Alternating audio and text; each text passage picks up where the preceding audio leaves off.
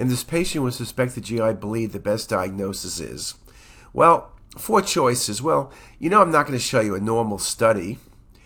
The patient has probably some diverticular disease, but nothing very impressive. And it's surely not an indeterminate study.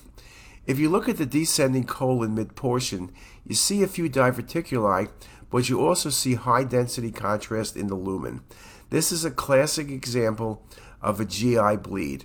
Remember, we do arterial and venous phase imaging. Often the bleed will change extent between arterial and venous, most of the time becoming more bright in venous. When that happens, the chance of an angio being positive for therapy is very likely. But this was a nice example of a GI bleed involving the descending colon due to diverticular disease, a really classic case.